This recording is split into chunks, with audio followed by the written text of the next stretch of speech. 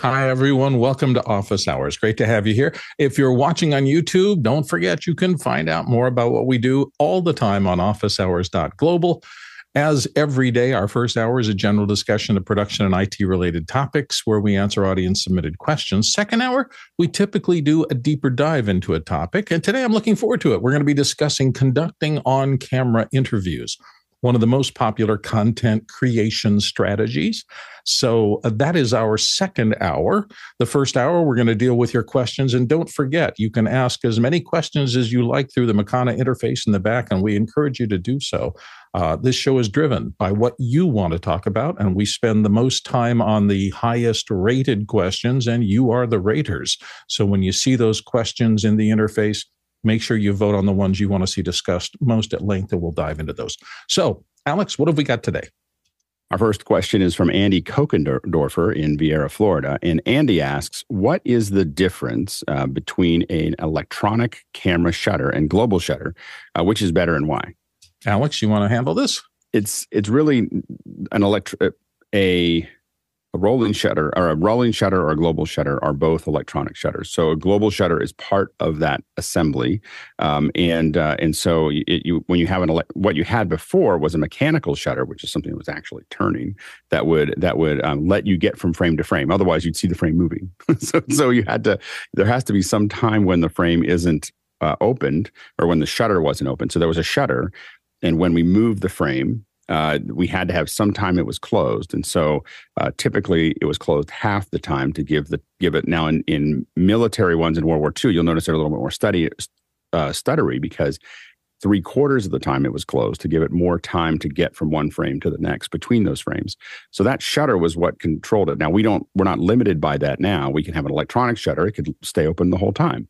And it can actually go from frame to frame to frame it's never moving the frame. So you never see that there, a blur that would happen that's there. So they have an electronic shutter. Now there's two different ways of doing that. That's a rolling shutter, which is that it charges the entire sensor at one time, which is much harder to do and much more expensive to execute, or a rolling shutter where it scans the whole thing down as fast as it can throughout that frame. The problem with the rolling shutter is that if your camera is shaking a lot, everything will wiggle because it didn't get to that part of the frame before it moved. So rolling shutters, which is a lot of cameras out there, a lot of consumer cameras, the Blackmagic cameras, those are all rolling shutters. Bigger film cameras like Aries and a couple other ones that will have what's called a global shutter, and that's what you're looking for if you're going to deal with a lot of camera movement. The rolling shutter is fine for 90% of the work that you would do, not fine for the other 10. So and all you have to do to see that is take your iPhone. Your iPhone's a rolling shutter. Take it. Just take it in your car and just stick it out the window and just let it go like this, capture some footage, and you'll see this wavy thing that's going on, and that's your rolling shutter. But it's not a matter of electronic shutter. Both a rolling shutter and a global shutter are electronic shutters. There's no physical piece moving in there. But the global shutter is one where it's grabbing the entire frame at one time. I've heard the term Jello effect applied. I think the technical term for it is Jello vision. There you go. Yeah, exactly. Yeah, so that's how you can tell. But good explanation. Let's go to the next question. Next question is from Nick Batt in the UK. And Nick asks, what is the basic minimum Blackmagic camera to add to an ATEM HDMI to get the cam control and other benefits on a budget? Alex, you want to deal with this one too? Yeah, I think that the 4K or even the micro cinema is probably the least expensive version that has an HDMI. But I don't know. I think you have to have SDI to actually control it. I don't think it'll control through the HDMI. The HDMI is simple output. So I think the least expensive one is the Blackmagic 4K as far as an HDMI control back to the camera. Remember, you can use any Blackmagic SDI camera by having a bidirectional converter from HDMI to SDI. And that'll have two SDIs that would go into that Blackmagic camera with SDI. And so if you get something used, you could do that. Almost every Blackmagic camera made in probably the last 5 or 6 years are all able to be driven from the ATEM Mini. Now, a lot of us I'm on a 6K right now. A lot of us have 4Ks and 6Ks. They're probably the easiest ones to control as far as that, and probably the least expensive in the group that you're looking for. Let's move on to the next question. Next question is from Andy Kokendorfer and in Viera, Florida. And Andy asks, is there a Sony consumer camera that will output Rec 2020 via HDMI? I would like to experiment with Rec 2020, but my Sony A6500 is limited to Rec 709. Sony is notorious for having extraordinarily low light performance, but this is Rec 2020, which is high dynamic range that you're looking for. I'm not sure that if Rec 2020 comes out HDMI. I might be wrong about that, but I think I'm not sure if the HDMI standard as it currently exists can handle that extra luminance bandwidth. It might be able to, and I might be wrong. I'm not a Sony guy, so I don't have a lot of experience with that. And I don't know the class of the A6500 camera. Generally speaking, things like Rec 2020 doesn't hit the consumer side of cameras really early. It's one of those things that starts out on professional cameras and then kind of works its way down into the consumer areas. Alex, do you have additional thoughts? Yeah, I mean, if you want to experiment with it and you want to capture it, capturing it live can be a little tricky, but if you want to experiment with this, what you need is a LUT that's going to convert your footage to a certain curve. If you have a 10, and I don't know, I have this little FX30 here, and it just arrived yesterday. So this little guy here. So I'll be doing some tests, with this, but basically the thing is if you have a 10-bit output and you apply a curve, whether it's an HLG curve or a PQ curve, that can be stretched back out into HDR. So and into that Rec 2020 color space. So what you want to look at there is applying the right LUT to it, and then having it going out of the HDMI. The HDMI should be able to handle 10-bit. It doesn't matter, or it doesn't matter as much. It is it's just the basic PQ curve without all of the trims that you could apply to it as a LUT or an HLG LUT, and then that would get it out there. It's not going to be tagged that way, but you could take that information, as long as you haven't lost it, out of the camera, and then apply another LUT to get it to where what you're trying to do. And log, of course, log would do it as well. Yeah, Felipe. Yeah, no, I was just wondering here. Yeah, I was just wondering here. For example, my Sony A1 outputs 10-bit 422, and it outputs HLG as well, which is Rec 2020. Okay, so there is a Sony pathway. So that's a Sony camera. What and how much does that cost? That's the one that's $6,500. Yeah. To my point, so yeah, when you generally these features. Once you get above $5,000, you can. And which camera is that again? Sorry, that's the A1. Oh, the A1, yeah. 50 megapixel, 8K recording up to 30 frames. Yeah, and I'm going to be testing what I can do with this. This is an FX30 that I'm going to be playing with in the next little bit of time. So we'll take a look at that.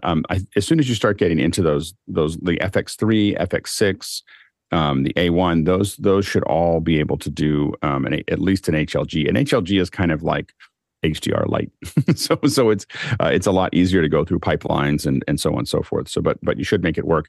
And again, if you capture in log from any of these cameras, you're going to be able to correct that into a Rec 2020 space. So that's going to capture that information, because what's happening is when you do a log, it's when you think about the highlights, here, and the log is going to protect. Like this, it's going to protect all those highlights there. In 8-bit, this would all fall apart. But when it gets, when you actually, when it gets stretched back out, when you're pulling all these highlights that were there back up, into that area for this is a very simplified curve, but you're able to pull that back up and get all that highlights that were protected by this kind of soft log curve that you have there. So you should be able to capture log and then re-stretch it. And we do that a lot. I mean, log is the easiest way to capture from a camera, and then stretch it back out into any HDR format that you want to, from HLG all the way up to Vision.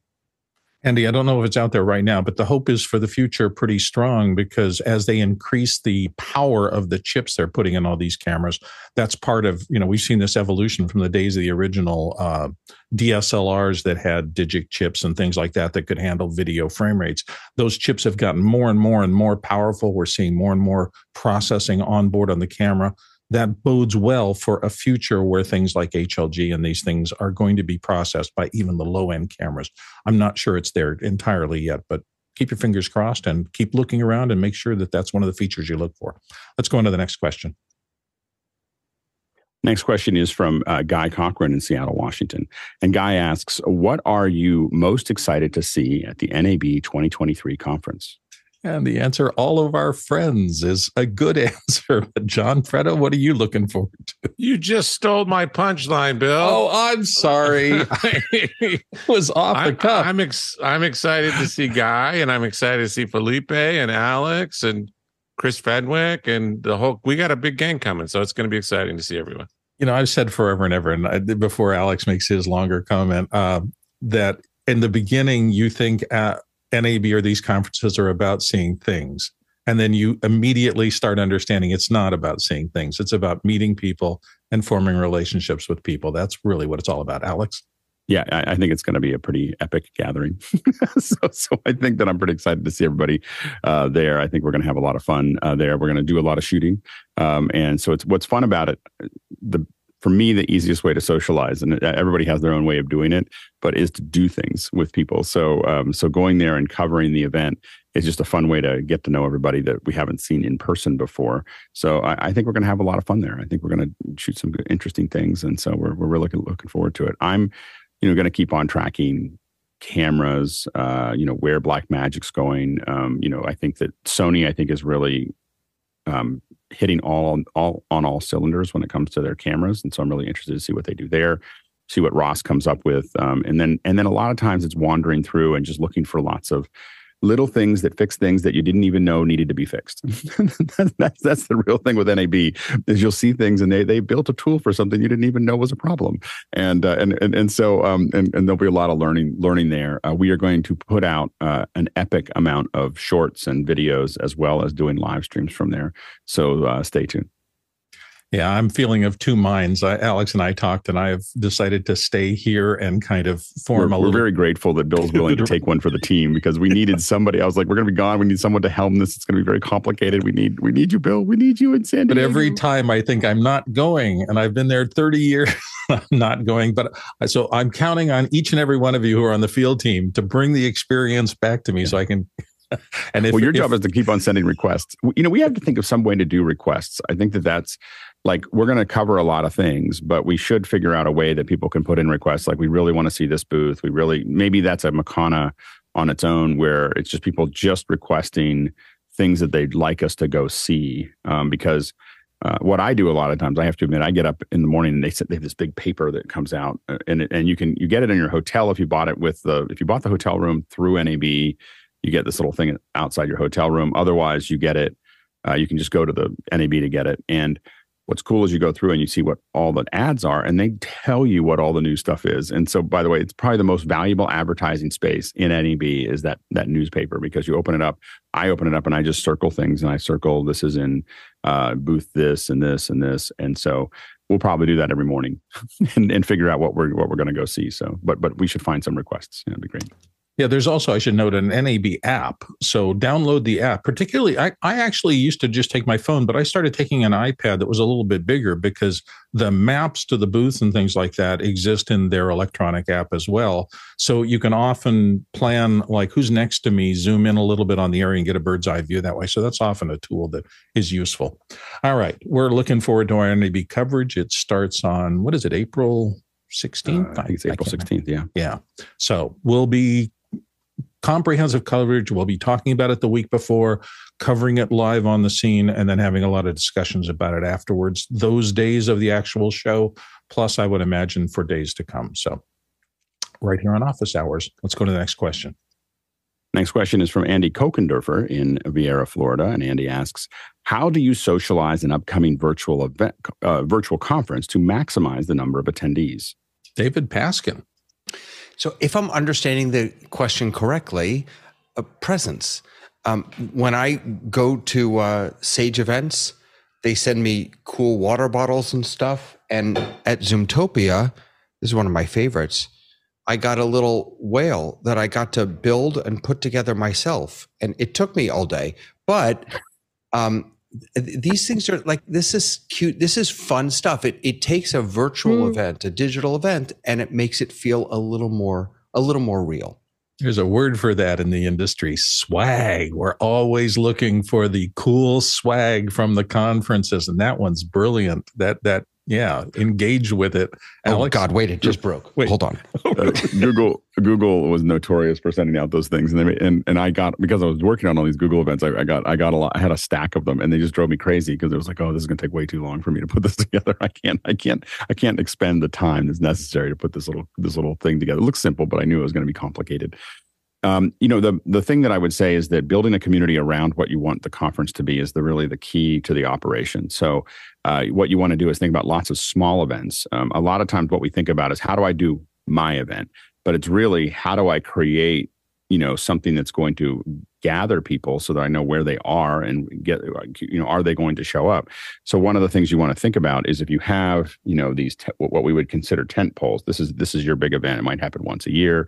It might happen somewhere else. And what you want to think about is what are the little events that you can put in here that are going to tie them together and tie that community together. And if you can do something like Discord, if you can do something like, bringing people in, allowing them to start having these conversations potentially every day. You don't have to do an everyday show like we do, but you can have people able to have small things, but maybe once a week, once a month before your event, you have group sessions. And think about the more I see multi-track, and I've said this before. Once I saw a single track being TED, I never wanted to see a multi-track event again. Like I hate multi-tracks. And so if you're doing a conference, think about taking all those tracks and putting them before and after the conference, specifically before the conference. So take the tracks with all the smaller things. So think of, let's say you have 6 tracks. Think of the best talk from each one of those tracks. That's what's going to be in the conference, And so then all the other ones that build up towards that are in weekly or daily or monthly things that happen before that. So people can have those conversations and you give people the opportunity to really spend time on it. But it means that everybody can go to all the sessions if they wanted to. Nothing's overlapped. You don't have any FOMO. You can just simply cover that stuff. And so, I think that where we're going, and a lot of people are thinking about this at the largest companies. When I was at SVB talking about this, people came up to me afterwards as soon as I said that, and they were like, "Oh, we're all trying to figure this out." And which is a conference. The next generation of conferences will probably be 2 or 3 months long, and they will culminate at the end or 2/3 into it with a physical event. And that physical event may be global, digital first event that happens both physically and all over the world at the same time. And that will create the energy that you want. But you're going to have a lot of other discussions. And then it's so much more powerful than what we've been doing. We're living in a tiny little box that was created because we were limited by time and space. Words of wisdom. Not to go back, but swag from things. My favorite piece of swag, little teeny tiny Adirondack chair that has the client's name on it. And it's a phone holder. So when your phone gets overheated, you can give it a little rest, but it made a little pile of sand on your desk. I will say if you're going to do swag, and I think Blue does it really well because he figures out how to do it. The problem is that doesn't bring more people in. That just makes everybody really happy. It's a surprise and delight moment for the people who showed up. Now, when you see another one from Blue, you know what to expect, and so that I think that helps down the road for those kinds of things. I will say that I watch a lot of what Blue does there. I used to be my job to send swag out, like to design the swag for Sony Music for my region, and it was a lot of fun, and you can get a lot of things done. My most popular swag was there was a band called Ned's Atomic Dustbin, and I made a dustbin with the Ned's logo on it, like a nuclear, warning and Ned's logo, and I put it on the side. Every radio station I went to had it, like when I sent it out, every time I walked into that radio station. And it looked like they hadn't just put it out for me. It was full of trash, and so I think that if you really think about how to really tie that swag truly into don't send any backpacks. Like we all have a lot of backpacks, I don't even know what to do. I don't even have kids to give them to anymore. I mean, they're. My kids all have the backpacks that somebody gave me, and so. Anyway, but think about how to really tie it in, not an automatic something, but something that really means something to someone, like the Adirondack chair or the little whale. Anyway, that's it. Yeah, it's a cool part of the industry, and NAB is swag central. Anyway, let's move on to the next question. Next question is from David Paskin in Miami, Florida, and David asks, has anyone played with the EzyCast beta? And Alex, have you played with it, David? Have you gotten a chance to? I'm signed up. I've downloaded it. I'm a little afraid to open it, only because I feel like it's above me and beyond. I think it's pretty simple. Let's see if we can get a lab with Elle and see if they can work through it with us. Because I think that it would be it'd be great for some of us who have access to the beta to play with it. I think I have it, but I was like, in the same boat of you. I was like, I got to think about this a little bit. I can't remember whether Elle had asked me if I had it or not. It's been a really busy couple of weeks for me. But he did put in Discord an invitation. So if anyone's interested, you can go to the Office Hours Discord. Perfect. Sounds good. And don't forget, everybody, it is your questions that drive the show. I'm really excited today because there are a lot of votes on a lot of questions. I see bigger numbers than I have seen in a while. So you are paying attention to what we were asking you to do, which is voting the questions up or down, and also submitting questions. And we appreciate that. You can submit them for the first hour or the second hour. Just go through Mukana and find the place, put your questions in, and that is going to drive the rest of the show run. But anyway, thank you. We appreciate your always being the driving force behind Office Hours every day. Let's go to the next question. Next question is from Gordon Lake in Los Angeles, California. And Gordon asks, is there a quality difference between the Blackmagic Pocket Cinema 6K Pro and the Blackmagic Studio Camera 6K Pro? I don't think there's any quality difference. I think the sensors are exactly the same. There's a bit difference in terms of form factor. The studio camera obviously is meant for not so much run and gun shooting, but studio camera, it's got an additional set of accessories that kind of enable that, like the viewfinders and things like that. But I'm not sure that the chips are any different. Alex, do you have any? I think the chips are identical. It's just convenience. One is built to be more as a studio, and one is built to be something. But I think Bill's right. The studio camera and the 6K should be identical chips. Yeah, if you need things like the tally indicators and the little extra comms, it makes it easier to set up a headset. That's what really a studio camera will do. If you have an operator out in the studio, you want those little features without running a lot of extra equipment. And the studio camera is kind of designed to fulfill that function. Whereas the regular Blackmagic 6K camera is the same DSLR form factor, although slightly larger than most DSLRs. And then the typical use in the field is to outfit it with cages and rigs to allow you extra capacity. So it can operate as a desktop kind of studio camera, but it's more meant to be taken out in the field. The studio camera would, I think, be a little uncomfortable for run and gun shooting. So, and you'll find that chips change very slowly and cameras change very quickly because making new chips is hard. So it's really complicated. So usually you get into a chip and Sony's been making the same chip that people use for a decade. So it definitely, chip fabs are really, really complicated to do, but changing the feature set is much faster. Yeah, I agree with that 100%. Let's move on to the next question. Next question is from David Paskin in Miami, Florida. And David asks, for a low budget install, think church or temple, would you recommend a couple Insta360 links closer to stage or insist on spending the money on a more traditional PTZs mounted in the back? Alex, what are your thoughts? I would recommend more traditional PTZs mounted in the front. So that would be my opinion. So a lot of times you want to think about you may have a back shot. The problem is that the back shot is really not very compelling, and you'll find that your average view time doesn't maintain very well when you're on those long shots there. One thing you might want to think about is that if you have, if you think about some version of, you have pews, you have a sanctuary, it depends on whether you're having more of a square thing or whether it's more in the round. But think of someone sitting up here. What you really need is something over here that's going to get them here. Oftentimes something over here if they're walking, and you can cover them. And then you might have that back coverage shot. But if you can get those on those wings, you can get some kind of dramatic shots. The shot that looks really nice when someone's at a podium or anything else is kind of a profile shot of them where the background is out of focus, and there's just and it kind of creates this heaviness, or not heaviness, but important, kind of feel to it. It has a very cinematic feel to it. So getting that kind of it's one of the few places I use profiles is when a speaker is at a location that I know they're not going to move. I try to get over to a profile where I'm really looking at it, and I want to have this kind of soft depth of field. The team that worked on the reason I got into it was the team that worked on I think it was one of the elections, and they were shooting stuff with Michelle Obama, and they were just shooting these profiles of her. If you go back and try to find Michelle Obama talking during the 2016 election, I think, and they just got these incredible profiles of her talking that just had this weight to it that I started adding to a lot of shows, and I found that it was a really really useful. So the problem with the links is they really don't go very far. They're really a home thing. They're going to go like 3 feet. 3 or 4 feet is about the optimum for those links. So you're going to need longer lenses. I will say that in the events that we're using right now and that we're doing, we're renting more and more often. We're renting Noah's FR7s down in LA. I love them.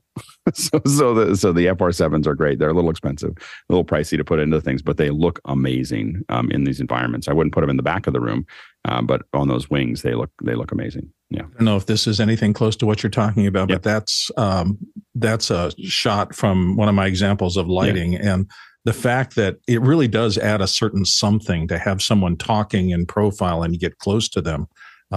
It's a look. Yeah. Right. David Paskin. David. That's an absolutely fascinating way to think about this. I had never thought about having PTZs on the sides. The most places that I've been talking to, what they're trying to do is not have technology in the way, in front. So that's why they put the PTZ in the back, and then they get the 20 or 30x zooms so that they can zoom into the clergy on both sides. And so what I've suggested to a couple of them who really can't spend $1,000, $2,000, $3,000 on a PTZ or 7 or 8 on an FR7 is to get a little tiny gooseneck. These Insta360s are so small. Get a gooseneck, put it on the end of your podium, put the PTZ there, and then it is about 3 feet from you. And if you do move, it hypothetically could still follow you. But I love the idea of having the PTZs on the sides. Yeah, and I think that you have to decide how important that online audience is where you decide to put them. In these kind of environments, I almost always use PTZs, and the reason for that, it's just where we put them. And I try to get pretty aggressive. It is a big investment at first, but it's a lower investment from a labor perspective down the road, and it's a lot less distracting. You don't have camera operators that are up front and moving around, and so I think that it's a lower hit down the road. And even if you get something, I mean, the hard part is that and the other ones that I would look at, they're probably in the ballpark, maybe are the Canon 500 series, are less expensive than the FR7s, but still have a really great chip in them. I haven't gotten to use it, but I've talked to people who are really happy with those as well. But it's like $5,000 a unit, not $10,000 or $12,000 a unit. And they're small and easy to use. And so I think that those are things to look at. I'm not that excited about PTZs that are below that because the chips start to get pretty small. And that profile shot that I was talking about does not work if it's not out of focus. So if you can't have a large enough sensor to drop that background out of focus, it's a horrible shot. Like it's just a disaster of a shot, And so now that you may, with the link, if you get it just right and you're zooming in on someone and there's enough distance back there, you may still get that depth of field, but it's super important to separate them if you're going to try to get that. Otherwise, it's just everything's in focus and it's just very confusing. That was a good discussion of that. Hopefully, David, that was what you were looking for. Let's go on to the next question. Next question is from Chris Widener in Lafayette, Indiana. And Chris asks, thoughts on the new Tiny 2? I'm not sure I know what the Tiny 2 is. David Paskin, can you help us? Yeah, it's the one that Alex had a fit about yesterday, which was fantastic, by the way. Just best 10 minutes of the show. So yeah, the Tiny 2, it was finally released today. It's the follow-up to the OBSBot 4K. It is smaller, not only than the old OBSBot 4K, but even than the Insta360. It's lighter than that, and it's got all the same kind of functionality. They have done some work on the software, and I know that Alex, you and I both, we love the Insta360 stuff. They've done some good work on that. It's not as good, but they've done some good work. The wide field of vision doesn't make a lot of sense. The reason that I would maybe consider it is actually going back to the question we just talked about, is if I wanted to use it in a not on a desk. But it's out. It's 370, 380, I think. It's interesting. We'll have to take a look at it. Alex? I don't think it's competitive with the, to be honest, I just don't think that it, unless you really, really want all the AI tools that they have built into it, and the Insta360 does some of those as well, I don't think they hit the mark. I think that the software is really, really important. And I don't think that they nailed that. So I think that it's going to be challenging, and that wider field of view does not make sense for 90% of the audience. So I think they had to get this camera out, because I'm pretty sure that in talking to people around that I work with, the Insta360 was just annihilating them. I'm not from a market perspective, but I think that they didn't focus enough on the field of the focal length is really a deal.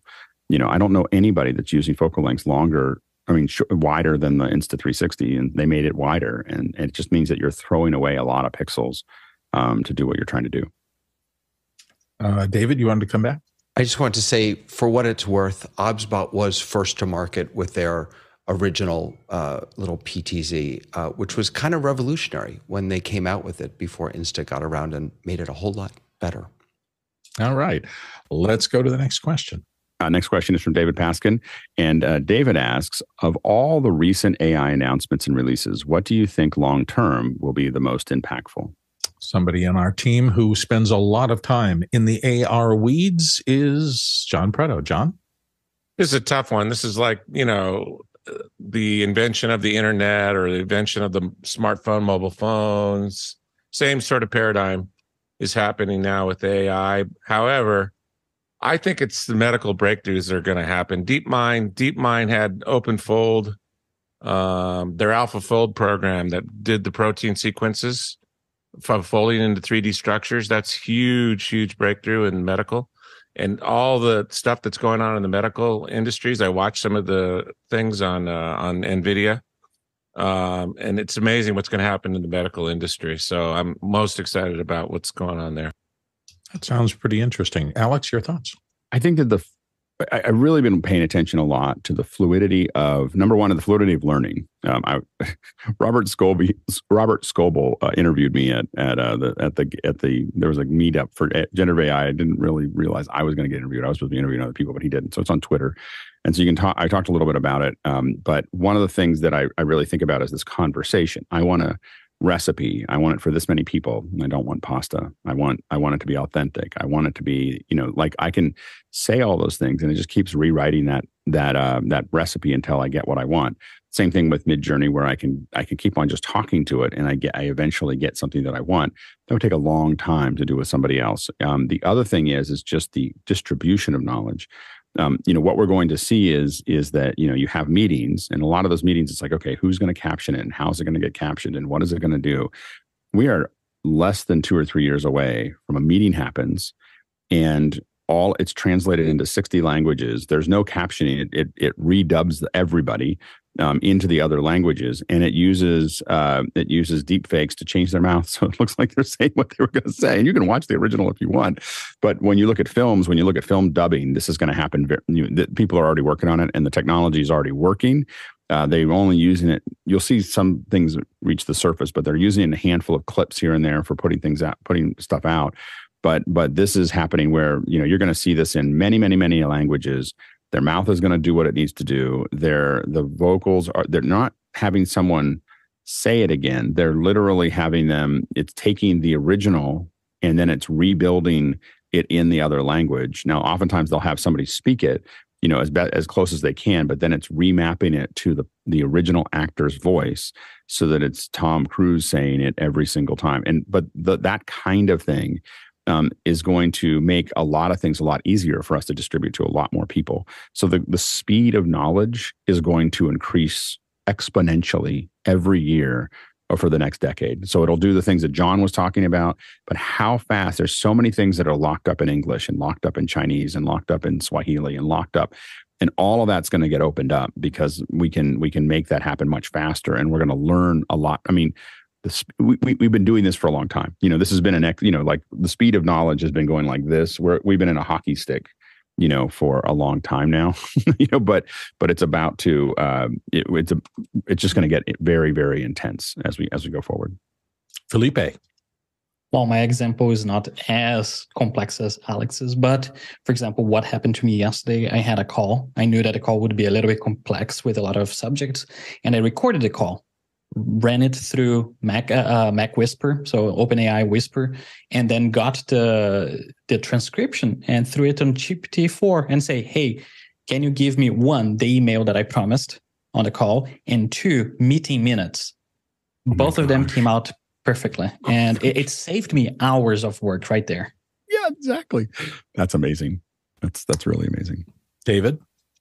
The everyday people being able to use this in everyday ways is really astonishing. This is not serious at all, but yesterday in our Canva keynote lab, we discovered that Canva has built-in AI narration. So you can upload a picture of yourself and it will, I don't have the audio turned on, but I typed words in and it animated me saying those words. Then I took an image that I generated in, help me out here.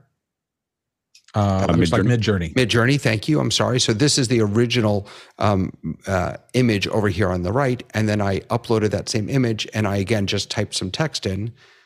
Now, it's not great. It's not great, but it's a little crazy that it could make me say something. Now, it's one of the things we discuss is that to my eye, because it's me, it looks ridiculous. If I were to just post this somewhere and people don't know me, I think they might think it was actually me. Well, think of those introductions that, for example, there is in Stephen Colbert, that they make a funny music making fun of something that happened. They can create this much faster and maybe even have more of those in a show, for example, as well. Which puts more and more and more weight on the perception of authenticity and trying to figure out what is real and what is not. And our kids are going to have an interesting time coming up and through the course of their lives in terms of figuring out whether the thing they see is a real thing or a generated thing. It's going to be a challenge to society. Alex? Yeah, I think that we are moving very quickly where audio, video, text, all of that stuff will not be admissible in court or not be really that important in court. It'll be a piece of evidence that we don't pay much attention to because we can't verify it. Like it's going to be very, very hard to verify those things. And it doesn't have to, everything about law is a confidence game, right? It doesn't, because you have a jury, so it doesn't matter whether you prove it. If juries get to a point where they just don't think that video and audio are, all you have to do is poke a hole in it. The defense just has to poke a hole in, this could have been generated and blah, blah, blah. Them just saying that will poison the jury. And so the thing is, I think that we're going to change the way evidence works. You're going to have to have a lot more evidence that comes from a lot of different directions. People are going to have to learn that they can't take anything. You can't take any video, any audio, any. People say, well, people are going to get fooled. They're only going to get fooled for a little while, and then they're just not going to believe anything that they see. And I think that that's actually pretty healthy. That they feel like, I have to actually research this. I have to see it from a couple different angles. I have to, I can't take anything on face value. I think that we've been taking things on face value for like more than a century too long, maybe a couple centuries too long, and so it's important that we, many people have been incarcerated, many people have died because we took things in face value, and so it's important that we really are careful, and this is going to create that, because you're not going to be able to believe anything that you see much longer, because everything's going to look real. That brings up the ancillary question. This will be the last little thing, but, so could somebody create a case against you using these tools that has nothing to do with reality, and you have to spend a lot of time and effort to defend yourself against that? You could, but the problem is that once that case happens, and if it gets poked open, the impact that it'll have on the entire legal, the all cases will be intense. So someone probably will try to do some of those things, and they'll try to submit those things. But as people do that, it's going to just make it much harder for prosecutors to get juries to believe anything, that they're looking at. And the same thing that, I never end up on juries because they ask, do you have anything that will keep you out? And I said, well, I'm going to pay a lot of attention to chain of custody, and immediately I'm dropped out of the jury pool. Because the chain of custody is a really complicated thing that no one can do well, and they know it. And so as soon as you say I want to know where that evidence has been at every moment, or I'm not going to convict somebody, that no prosecutor wants you on there. So and so the thing is that many of these systems are very imperfect, and if you poke a hole or you look a little deeper into it, it's really hard to find, make this work at all. So it's interesting. If the Alexes of the world are never on juries, who do we face if we ever get in trouble? Anyway, it is about 20 minutes till the top of the hour, which means that I get to remind you that we have a room for a couple more questions in here. So make sure that if you have something that's not solved for today, we're looking forward to the top of the hour and our discussion of our second hour topic. But for right now, next question. Next question is from Douglas Carmichael, and Douglas asks, Sony announced the Venice 4K Live Bundle, which packages the Venice camera with a multi-dyne silverback fiber optic camera adapter. What switcher would you probably use with a camera of this class? Could you use it with an ATEM Constellation or 4K? Almost every camera, no matter what the class of the camera, has certain consistent outputs. So I would imagine that, yes, you could probably use any of those cameras with the Constellation if it has now. Sometimes not all the resolution is immediately available. But Alex, what's your experience working with these higher end systems? Yeah, we've actually done that with the Venices, and so the issue is that you're going to shade that. You're not going to shade it through the switcher. You can't shade the Sony camera with the Blackmagic switcher. So you're going to use external shading units for those cameras to control those. But you can absolutely. This is just simply allowing you to have that live feed output from the Venice, and it can go into any switcher. Really, it's going to deliver that content typically as just a baseband SDI. Next question. Next question is from Robin Cutshaw in Atlanta, Georgia. And Robin asks, having received an X32 rack for Christmas, wow, congratulations. I'm looking for a good tutorial. The YouTube videos I've seen don't quite do it. Thoughts on a good training source? One of the things you could do on Wednesday, every Wednesday here, the audio guys come in and talk at length about these things. We've got a lot of expertise that coalesces around our Wednesday show. So consider that as an option. Alex, what are the other things? Yeah, and I think that definitely jumping into and asking questions on Wednesdays. I also think that a lot of us are talking about putting together a lab, just a bunch of us opening up our X32s and bouncing around on them. There's so many people in this community that have X32s that I think it's probably worth us kind of talking through those things. You'll see us talking more about mixers a little later in the year. Sorry, it doesn't really solve your problem right now. But I would ask questions in Discord, ask questions on Wednesdays, and look for those things because I think that there's a lot of people here that use it, and we'll talk more about it in the near future. Next question. Next question is from Douglas Carmichael, and Douglas asks, Futuri, a Cleveland-based media company, is introducing Radio GPT, which uses ChatGPT technology to replace on-air talent. Thoughts? Soon it's going to be fast food GPT. Everything. Mark Giuliani. Hop in. So, Douglas, this is a great question. I think a lot of it depends on the format. For music, that would be easier to bring ChatGPT into for the announcers. For news talk, I don't think we're there yet. But where we are using it in our stations is really to help the clients compete better. So we use it as marketing consultants to help them research the markets, to find their competition, to help improve their branding. We're using it on the creative side with keywords and spots. And that's how we are using the ChatGPT. In fact, it's in some of the software that we use to run the radio station already. Interesting. Alex? Yeah, and I think that there's a lot of things that you could put it, like reading the news, reading the stocks, reading the, some things that are not necessarily needed. That's where we're going to see a lot of the AI hit pretty quickly. Is there's enormous amounts of things that we don't cover, that we don't do, that we don't write about because there's the market for it is too small, and AI is just going to step into that world and suddenly start delivering huge amounts of data that we can just get and listen to. We could listen to a summary of the council meeting that happened 2 days ago in Mandarin, if we want to. And that's probably less than a year or two away. And again, this means I think there's whole radio stations that may come up in other languages to serve those markets that are simply taking the text from one. You could have a radio station that is in, let's say, Korean. It takes an American an announcer, takes the programming that's in there, and just converts all of the audio, all the spoken word in a track into Korean, and delivers that, or vice versa, And so those are the kind of things that you're going to see is this kind of blending of languages pretty quickly, where we don't have to think about. We can serve all those markets without having to have a human do it. Next question. Next question is from Felipe Baez in Prague, Czech Republic. Is that right? Did I get that right?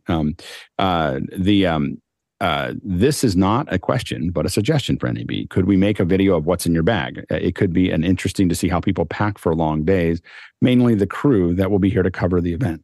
What a fabulous idea, Alex. What do you think? I think it's great. We should definitely do that. Because there's a bunch of us that are pretty pattern oriented about how we pack it. So I think even showing how we pack our clothes, if we're willing to do that, and how we do all those things. A lot of us that do a lot of packing are pretty methodical about that. And what we bring as gear, I think would be really interesting.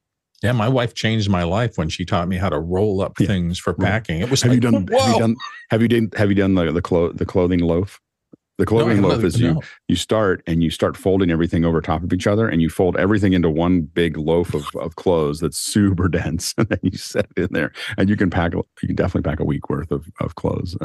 3 or 4 days is nothing, but you can do a week worth of clothes really easily, and it'll fit into half of your carry-on, and so you can fill the other half with gear, which is what I do. I think I'm going to remember the phrase "loaf of clothes" for the rest of my life. John Preto. You don't carry a bag at NAB because you're going to walk 15 miles. Oh, I think by the stuff that we're going to bring in. Yeah, exactly. Yeah, you definitely. Well, actually, the tiers, how do you pack to get there, right? And then what's the subset? Wasn't there a George Carlin routine about people's stuff, and you have all this stuff in your house, and then you go on a vacation, you take a part of your stuff, and then you go on a day trip, and you take less of your stuff. That describes my life pretty well when I'm going to a trade show. Let's go to the next question. The next question is from Eric Billings in Washington, D.C. And Eric asks, does streaming video provide an opportunity for audience-selected cutting styles, maybe even real-time AI-based cutting, or will the delivery of customized streams create too much additional bandwidth costs? Well, that's interesting. David Paskin, what are your thoughts? So again, I hope I'm understanding the question correctly, but on YouTube now, you can create clips. So I pulled up yesterday's show, and if I click on clip, I can tell it exactly how much, where I want to start, where I want to end. It'll create that clip, and then I can share that clip out on my own YouTube page. Interesting. I didn't know that existed, Alex. Yeah, I think that it's mostly, most people don't want to think that hard. So I think that's going to be the thing. But I do think you're going to be able to build potentially different shows that are AI driven that could be going out live. I think that the thing we're going to see more is more languages and more interactivity before we start making new cuts. Yeah, it's interesting. There've been some experiments with giving audiences. I know in sports they did a little bit by giving audience access to a variety of cameras and saying, "Cut your own show."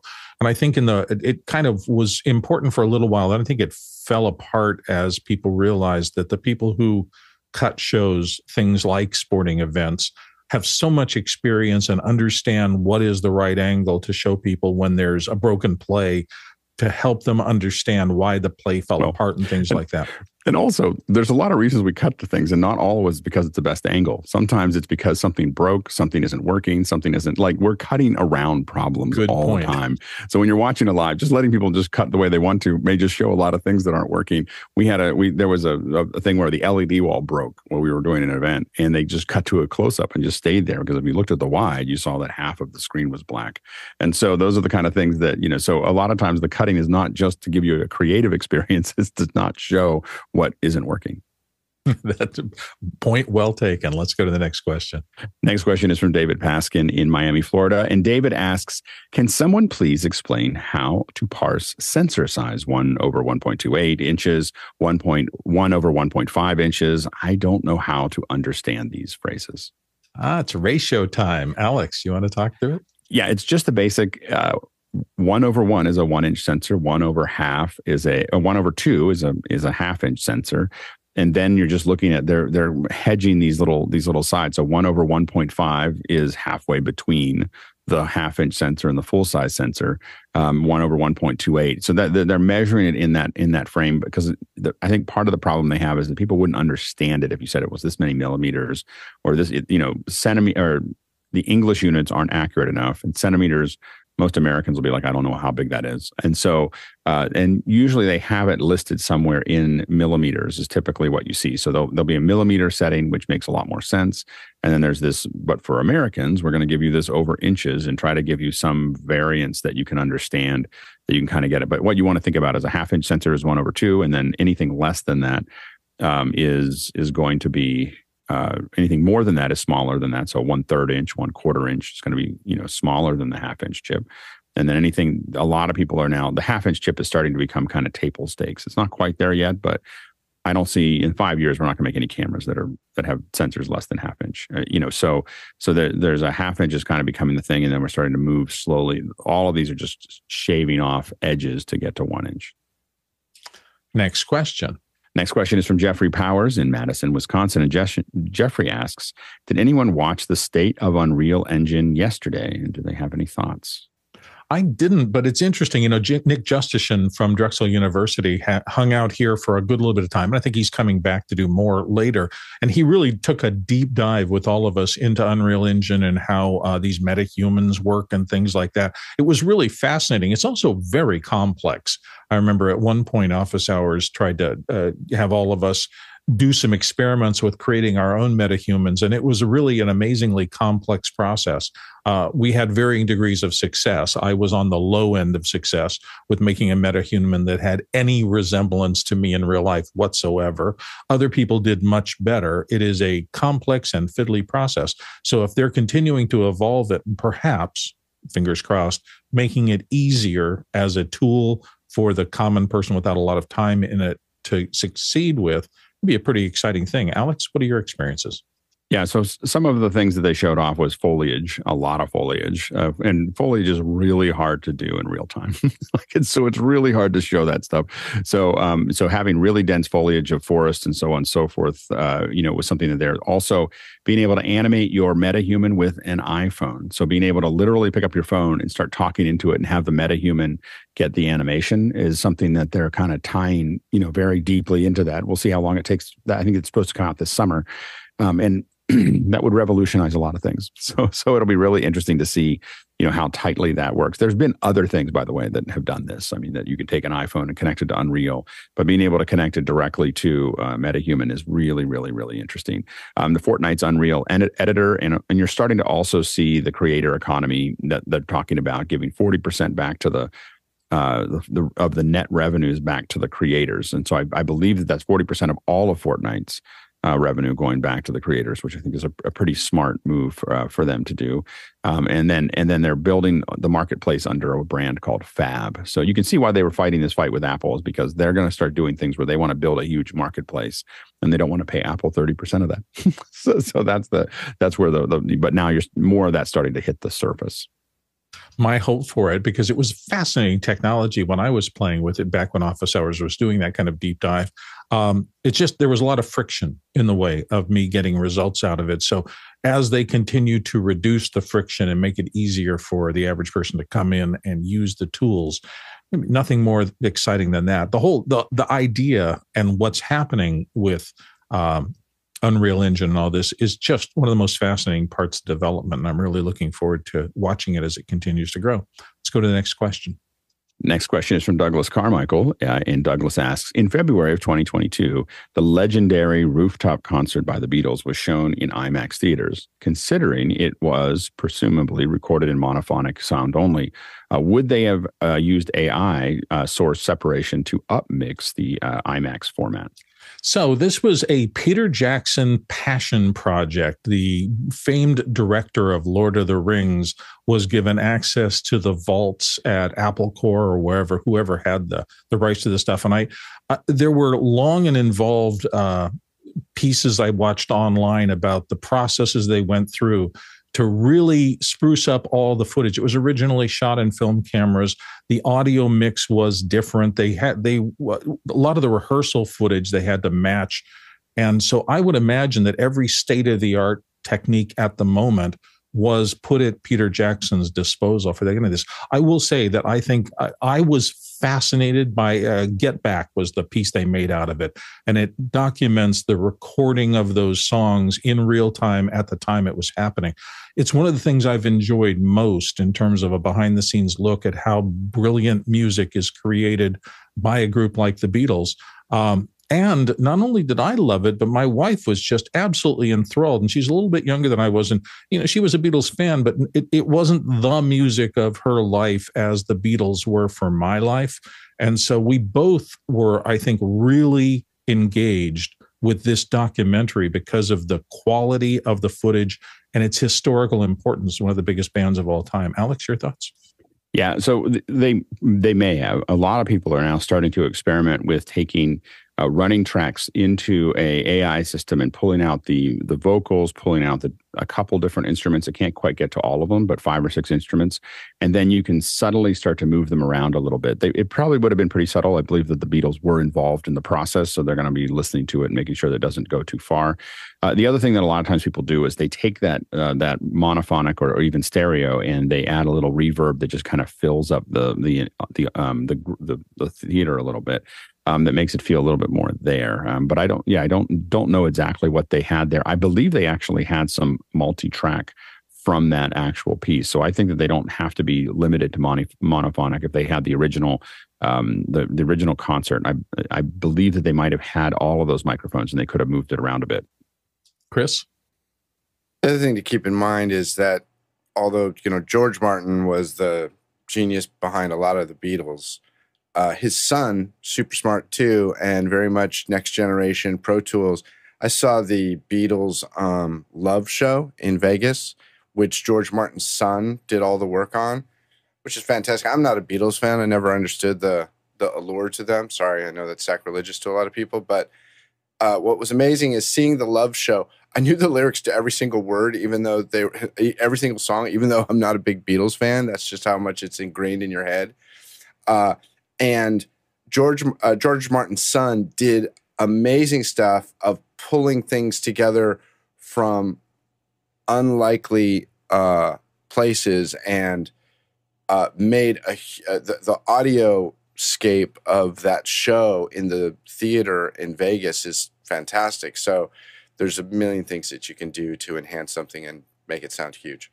Yeah, if nothing else, just from a creative point of view, if you haven't seen Get Back, go search it out. It's on one of the streaming services, I think maybe Apple TV or something. It's just fascinating to see, a song that has become part of the human consciousness, literally globally. And you will see the 3 of them just hacking around in the studio, or 2 of them, or all 4 of them. And the idea that would eventually become the hook for one of the most successful pieces of musical art in all time just kind of appears, and you watch it form and be developed, and you watch them talking about it, and then it's just amazing. Let's go to the next question. Next question is from Eric Billings, and Eric asks, has anyone explored the differences at a pixel level between camera-generated photos and AI-generated photos, similar to the analysis in Judge Dredd? I'd expect compression and algorithm artifacts to be reproducible and indicative of fakery. Alex? For now.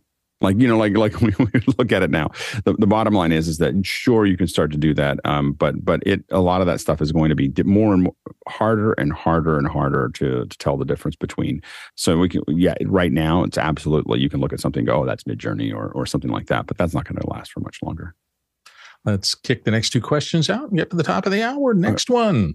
Next question is from something popped under. From Jack Ruppel in Breckenridge, Colorado. And Jack asks, in addition to my Insta360, I would like to upcycle my iPhone 6S and X-Ray for camera duty with my ATEM Mini Pro. Any opinions from the panel? Also, 6th generation iPad video pencil. I'm not sure about up-resing. I mean, you can usually get video out through the iPhone Lightning to HDMI and it's adapter. XR, not X-ray. Yeah, so XR, yeah. XR, okay. And so a lot of us use our iPhones in through an HDMI input to an ATEM. It works just fine. So I would think the 6th gen iPad would have the same capability. Alex? Yeah, just make sure you're using the Apple Lightning to HD. So the OBSBot makes a converter that will turn get your Insta360 in there. You can't control it in the same way, but you can get the Insta360 in as a USB camera. The iPhones can be brought in with Lightning, but you got to use the Apple adapter. All the other adapters are just worthless. And then remember that you can share your Apple phone to an Apple TV, and it gives you a little wireless camera because it'll share to that. It'll screen share to that, and then you take the Apple TV and put it into the switcher. Let's handle our last question, Felipe. Next question is from Felipe Baez in Prague, Czech Republic. And Felipe asks, I just received the invite to download the Arc browser. Anyone has any experience with it? If so, how do you like it? And what is or was your preferred browser before testing Arc? I haven't heard of it. I don't see anybody who's nodding on here, so we may not. But if it's a competitive browser and it has potential, let's take a look at it. Oh, Alex, you want to comment? I keep trying to move away from Chrome, but I'm having a hard time. So I've used Chrome for so long, mostly because we were doing so much stuff with Hangouts, and we it was hard because it was only the thing that tested. And every time I open something else, even Safari, I just get frustrated. Like I'm just like, oh my gosh, why is this so hard? like I just want to drag something into I just want to drag a bookmark into here, and no, you can't do that. So anyway, so I find that I keep on trying new ones. No, Felipe? What makes the Arc different? Is it Well, according to them, it should free you up from your tabs. So they're moving the tabs from the top to the side and saying that list view is something that's more natural for people instead of the tabs on the horizontal on the top. It's a Chromium based browser as well. But for example, my experience is I like using Safari, first of all, and I feel like I'm more immersed into websites with Safari because it almost doesn't have a toolbar. It's very thin. So I'm basically browser there, all website. And with the Arc, suddenly I have this extra thing on the side and it does a border around the website. And as soon as I open the browser, the fans on my M1 Max turned on. And right. I don't think that is a good sign. Yeah, it's doing some work. All right. Well, we'll keep our eye on it as we go. So it is the top of the hour, and that means we're turning our attention to our second hour topic today. And today we're talking about video interviews. And we're open for all things having to do with interviews. It's a big discussion. And it is, as I mentioned earlier in the opening for the show, one of the ways to generate content that is really pretty well known and understandable. But a lot of people dive into conducting on-camera interviews, and they have trouble because it can be an uncomfortable situation when you're starting out to understand, how do I engage? How do I ask good questions? How do I bring information out of the person that I'm talking to? And that I do it in the right way so that I don't end up having to work too hard to create the content that I'm looking for out of a long stream of consciousness interview with somebody. I always start out with, what are my goals for every interview? And the key goals for me is I want them to look natural. I don't want them to look forced. I want them to be informative. I want to get the information out of the person that the audience would most want to hear about. I want it to be engaging. In other words, I want it to look good and sound good and not have anything technically wrong with it. And then the last one that I always think about is that I'm always trying to find things that are what I call bite friendly. We generally don't use large sections of an interview unless the interview is the whole video you're making. You're looking for pull quotes and little sound bites that really help the audience understand. And so sometimes the art of interviewing is to try to get into that space where you get that good, sharp, capsulized quote that really does make a point. Every time Alex and/or I have talked about interviewings here, he comes back to, and I believe this 150%, preparation is everything when you're going to do an interview. And there's different kinds of preparation. You want the interviewee, the person you're talking to be prepped properly so that they understand what they're getting into. The interviewer, if that's you or someone who you're working with, has to be incredibly well prepped so that they understand what's going to be happening.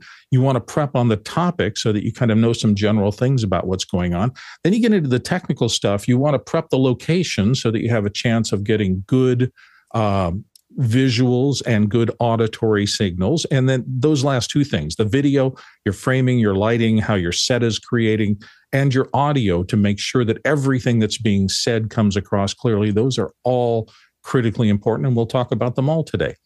There's also a couple of other little things to think about. We talk a lot about using open-ended versus closed-ended questions in this. You don't want to give somebody a question on an interview situation where they can just go, nope, and that's it. That doesn't really successfully draw out your subject. I do have a list that we will talk about later if anybody is interested, of what I consider the 4 deadly sins of conducting an interview. This is my opinion after having done about 250 live interviews on camera over the course of my career. But other people have all sorts of things to add to this. I know Alex has done probably more than I have in this area. So Alex, do you want to talk a little bit about what you're interested in covering today? Yeah, I grabbed some frames from things that I like. So I figured not so much stuff that I've done, but things that that were on YouTube. So this will probably mean that you only get to experience this live because I'm going to show some pieces of things. We'll just kind of skip through them, but it'll probably be enough to get a flag. Sorry, Jeffrey. And so let's cut to a couple of them. One of the ones that I watch a lot is Errol Morris. So I mean, I study him a lot. So here you see him. He's experimenting a bit more with a frame here than typical. And I'll try to get my mouse to the right. There we go. And so let's take a look at, let me take a look at this here. So what you're seeing here, what you want to look at is how much of this area he's actually giving away. And he does a couple different things here as you start to look at it. So he's got the soft background. The thing you always have to look at is weight. So what is he doing over here to weight this out over here? And so we'll talk a little bit about that framing, kind of as we move forward. Let me see if this will actually, yeah. So, and now he's doing this upshot, and you'll notice that he puts something in front. So this is something that what I will say is this is not the way to do a basic interview. This is a master doing what they know how to do and creating a feel. But one of the things that's really interesting in interviews when you can get it is to throw something right in front of the camera. And that's going to give you this kind of soft, like it gives you like you're somewhere and you're looking at someone through something, which I think is really, really interesting as you go there. And here you can see doing this. This is not something that I would do with a standard corporate one. This is something I do when I'm in control. So, having all this weight in the background behind her, and they're not keeping it the whole time that way. And so you can see him again showing these, and he's playing a lot, in that frame. But what you are noticing also is this, and I'll try to show some a little bit later. This is a massive source. So it feels like it's coming from a window, but this is mostly likely a minimum of a 4x4 that's right on the outside.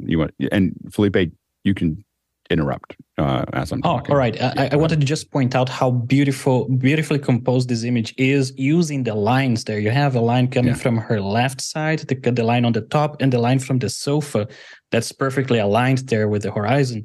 And I think that brings up this composition so much to life. Yeah, no, absolutely. The other thing about Morris and the way he does these types of interviews is you always have to look, you have to keep track of the number of cameras he's doing, because he would never have a primary angle be this or the shot with the inclusion. That's like camera 4 or if you look at 5. This is probably I'm going to say 5 angles. That's your primary angle, probably. Right. 3, 4. And we'll show another one here for a second. But anyway, and this is one of the things that's interesting is she's looking off frame. One of the things that when we go to this is Fog of War, and one of the great documentary to watch as far as just the art of putting this together. One of the things he does here is that eye line is right at you. This is actually, this is what he said he invented, but Courtney disagrees, the Interrotron approach to this whole process, where he's looking through a teleprompter to the director. And when Errol Morris started doing this, it was literally like a video camera plugged into a video camera. Nowadays, we can do this through Zoom. We can do this. We usually try to put the person in the other room. In these ones, you can hear Errol Morris calling out because they're in the same room. They're looking at each other. We put people in other rooms, so you can't hear them talking to each other. But what you're seeing here is, I find this to be the most interesting view. And so even before Zoom and all the things that we did, I always really liked this Interrotron process. We had a client that really liked it, and so we just shot hundreds and hundreds and hundreds of videos this way. And I find it to be much more compelling than off it. But again, fairly simple background that's out of focus. It doesn't compete with him too much. I'm not super fan of these verticals, but it's a simple background. It's about him, and you can see that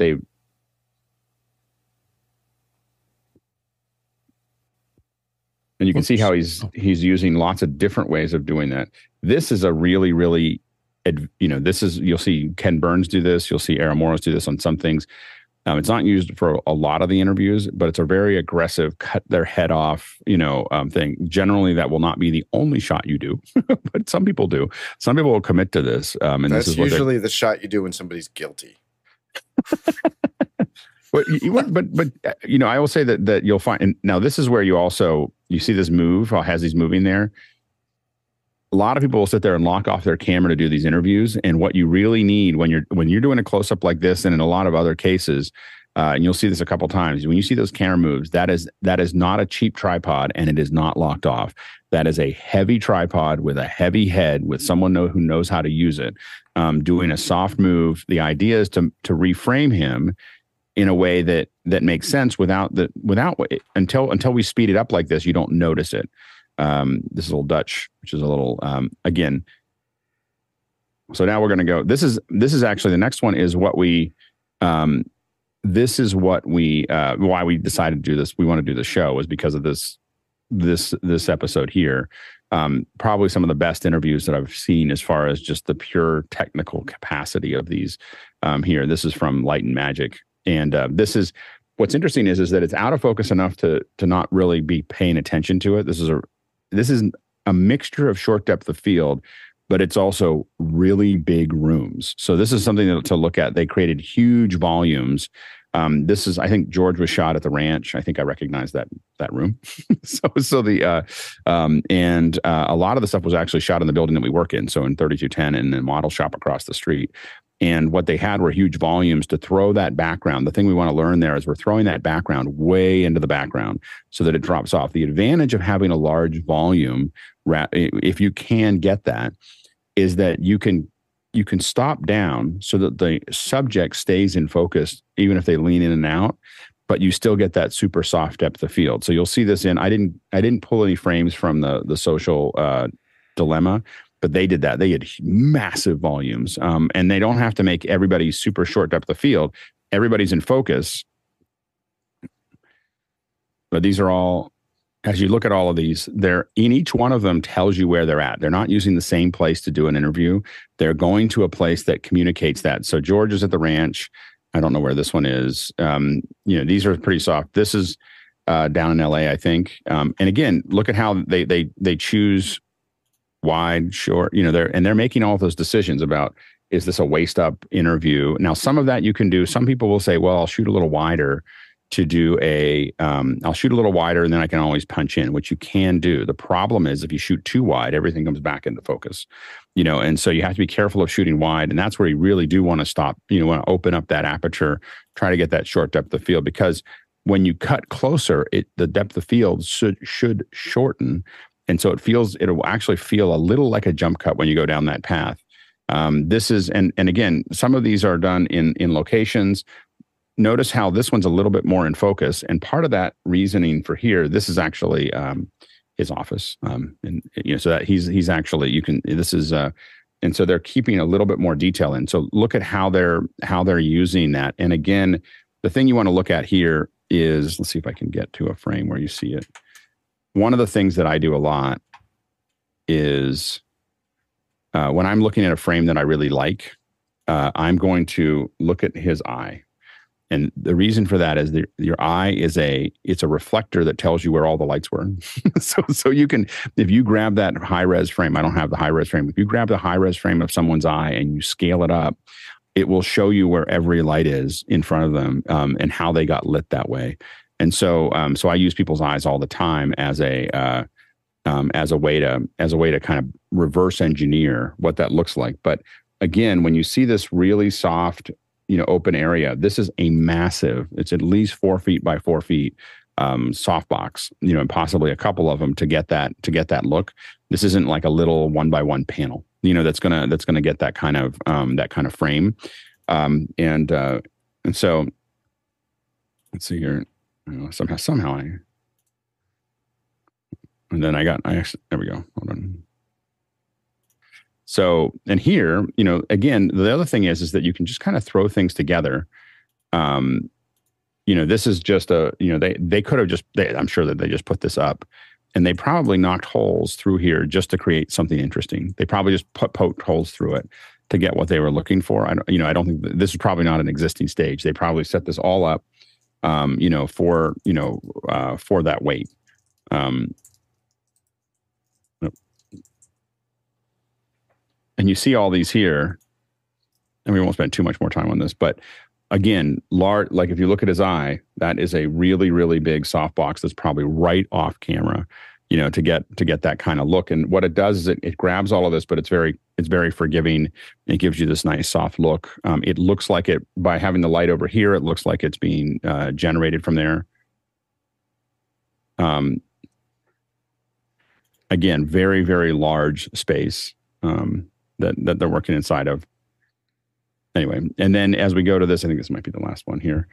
This one, what I thought was interesting is they just let this all blow out. Let me change color. They let this all blow out here. So they really wanted to capture all of that there. But again, 60 Minutes does this all the time. They'll cut this and they shoot it that way, and that's the only camera they have. They've got a wide camera that is capturing. You'll see all the shots here, I think. So here's his interview back. And there's their kind of wide master that they're doing there. And they may have another one. So they may have, if you think of the two of them there, they have one that's going close up here, one that's going close up here. They'll typically cut him a little wider, and then they'll cut him off with the return because it makes it more intense for him. And then they have this one. This one is the one you're seeing right now, and they may have another one over there to capture those pieces. But the other thing to remember is that they didn't just put them by the window. There's at least you can see a reflector down below him. And they probably have another reflector over here that's bouncing that light.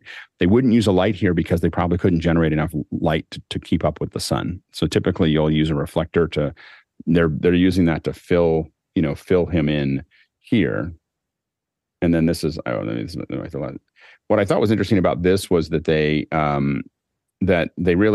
doing an interview that really captures him and captures where he's at. And then they get into close-ups, so they kind of want to show you him in his environment. This is probably, my guess is probably his house. They're trying to kind of, keep him. And then the other thing I'd say there is that this shows you the importance. A lot of people, this shows you the importance of having a second camera. So having that second camera is not just to get another angle, it's to cut around things. So you need to be able to cut around the things that you're looking at. Like I need to cut from this place to this place, and I need another angle to get to. So I'm sure that right there they cut to something else that was there, and you can see here. This is what I was talking about before. When he cuts close up,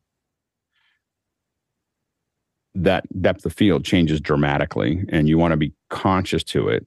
That shouldn't be the same. That's why you can't just shoot wide and punch in all the time for a lot of those things to look at. So hopefully that generates some questions, at least to look at that, and from kind of a technical perspective of thinking about how we do this. I spend a lot of time, I admit, studying other people's documentaries. When I think about how I'm lighting those things and how I'm putting those together, I really focus a lot on analyzing those interviews and analyzing what people are doing, so that I can. There's no reason for me to reinvent the wheel. I look at the things that I like. I watch a lot of documentaries. I keep the ones that I'm the most interested in, and usually try to reproduce those over time. So if you're trying to create some of these, it's good to understand that even in the ones, we saw a lot of low key lighting and a couple of examples of higher key lighting. This is an example of a higher key kind of circumstance. And even though it looks much better illuminated than some of them, and even though it doesn't have a ton of depth of field behind the subject, it still handles the original ideas of lighting, which is a key light side, a fill side, and some sort of backlight or separation side. In this particular case, the key and the fill are not distinctly different, but they are there. You're seeing that one side of her face has a substantially higher light than the other side of her face.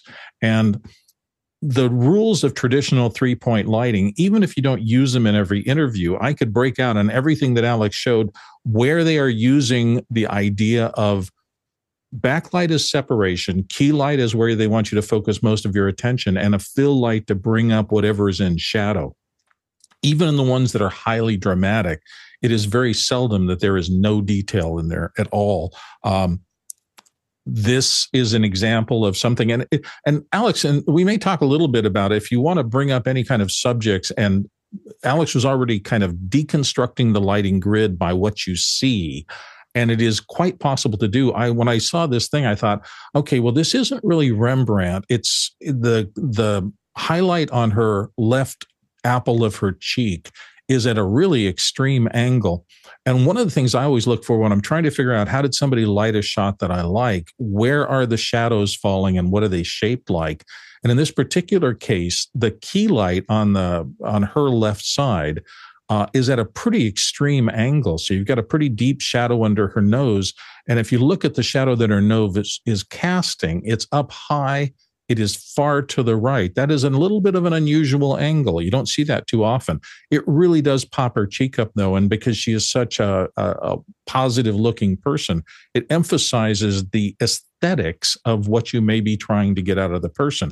It emphasizes their personality. You light something when you're talking about something serious in a different way that you'd light something where you're promoting a product and you want everything to be seen. So there's a lot of aesthetics go into this as well. Let's go on to our. I was going to show one more thing real quick as we go through it. The just to give you a sense, a lot of times these things look relatively simple, and you think that they're all there. This is just a behind the scenes of a shot that, something that we did a while ago. And if you look at it, that's what oftentimes these things kind of look like. So we have a very large source here that's on the subject. We've got a couple shotgun mics. We've got a backup shotgun mic here. This is both a fill as well, a little very subtle fill, as well as it was too reflective here. We also have some more fill back here that's going on. And then we have the teleprompter that's here and our monitor that we can look at.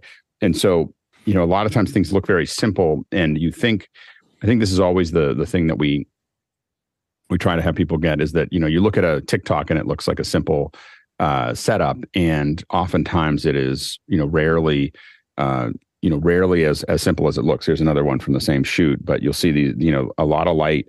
We have reflectors here. We have, a lot of times we have grids that we're building out.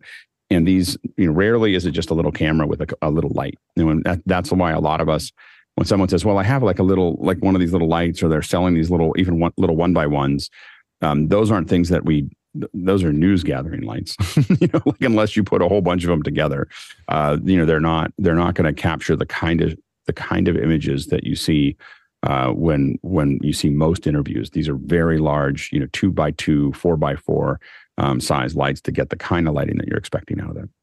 Interesting. Let's go into our first question.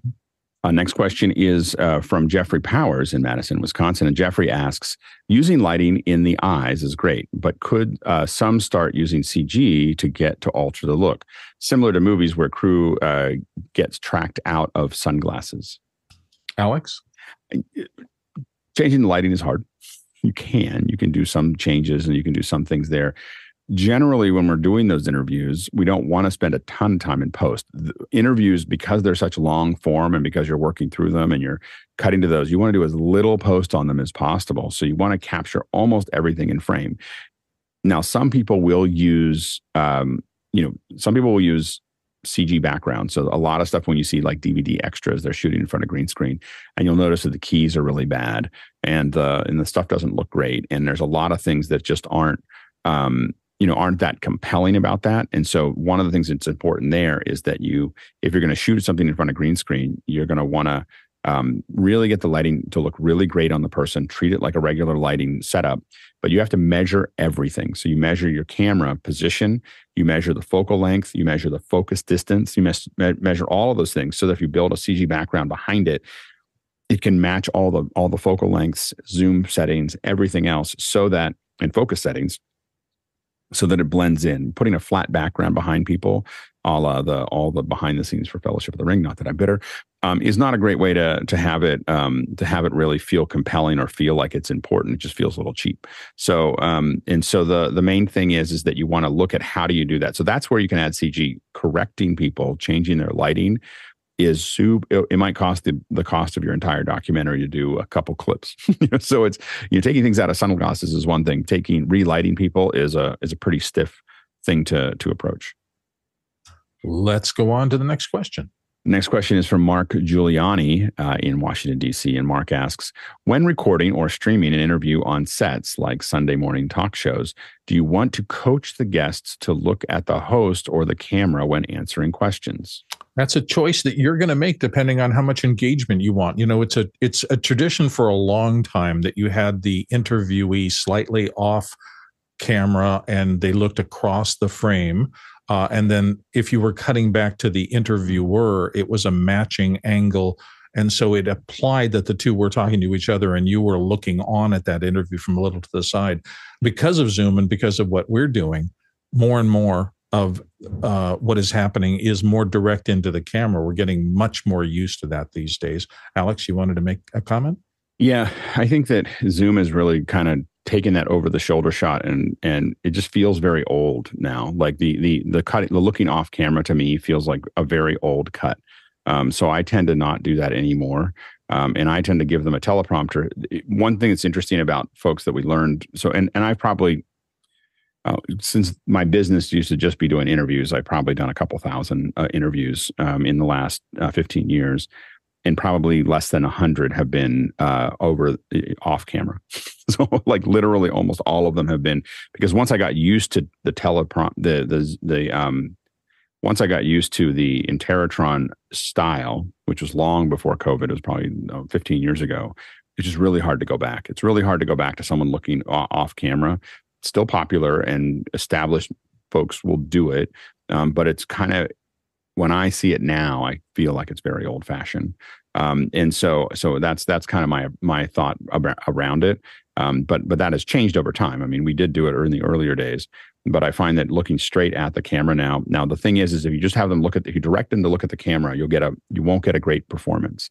So if you don't have a teleprompter that you can do an Interrotron process, have them look at you, because the problem is that your facial expression affects how they talk. There's people who you'll notice that there's some people who you'll tell everything to, and some people you won't tell anything to. Like some people you just kind of crumple up and you find, why do I always stutter? And why do I don't say the right things? And I'm off, I feel off balance. And there's some people that you feel like you can tell your life story to.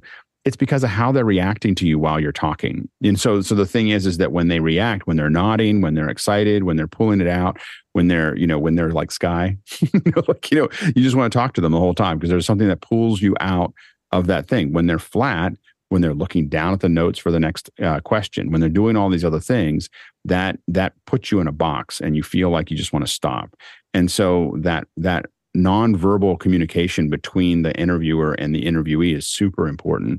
And a lot of people take it for granted and they don't get as good at interviews. That's why if you're going to do direct to camera, you do want to invest in the teleprompter. You have another teleprompter. You're looking at each eye to eye, and you'll even see their eyes converge differently when they see someone on the other side. And so it really makes a huge difference if you don't direct someone to look into a camera unless they can see someone on the other side. I agree with that 100%. Those were some of my deadly sins of getting out of the interview as the interviewer and looking at your notes constantly rather than engaging with the person. Yeah. Almost always the quality of the interview results you come up with has to do with engagement between you and the person you're talking to. Yeah, to what you're saying there, it is so important for people to feel important. And if when they feel important, they'll talk more, they'll be more excited. They'll be like, I think I've mentioned this before, but we have a director that I've used for a lot of interviews, probably hundreds of interviews at this point. And the first thing he does, he walks in and he just he walks in and he goes, wow, you look so much better in real life than you did on the photos, like that I got to, to prep this, you look great.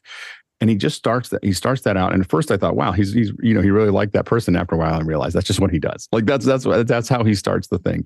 But he's super personal and he's super just kind of talking to them and making them feel. You can just see he can take anybody and bolster them up so that they feel excited about it. It doesn't matter whether he agrees or disagrees with them or anything else.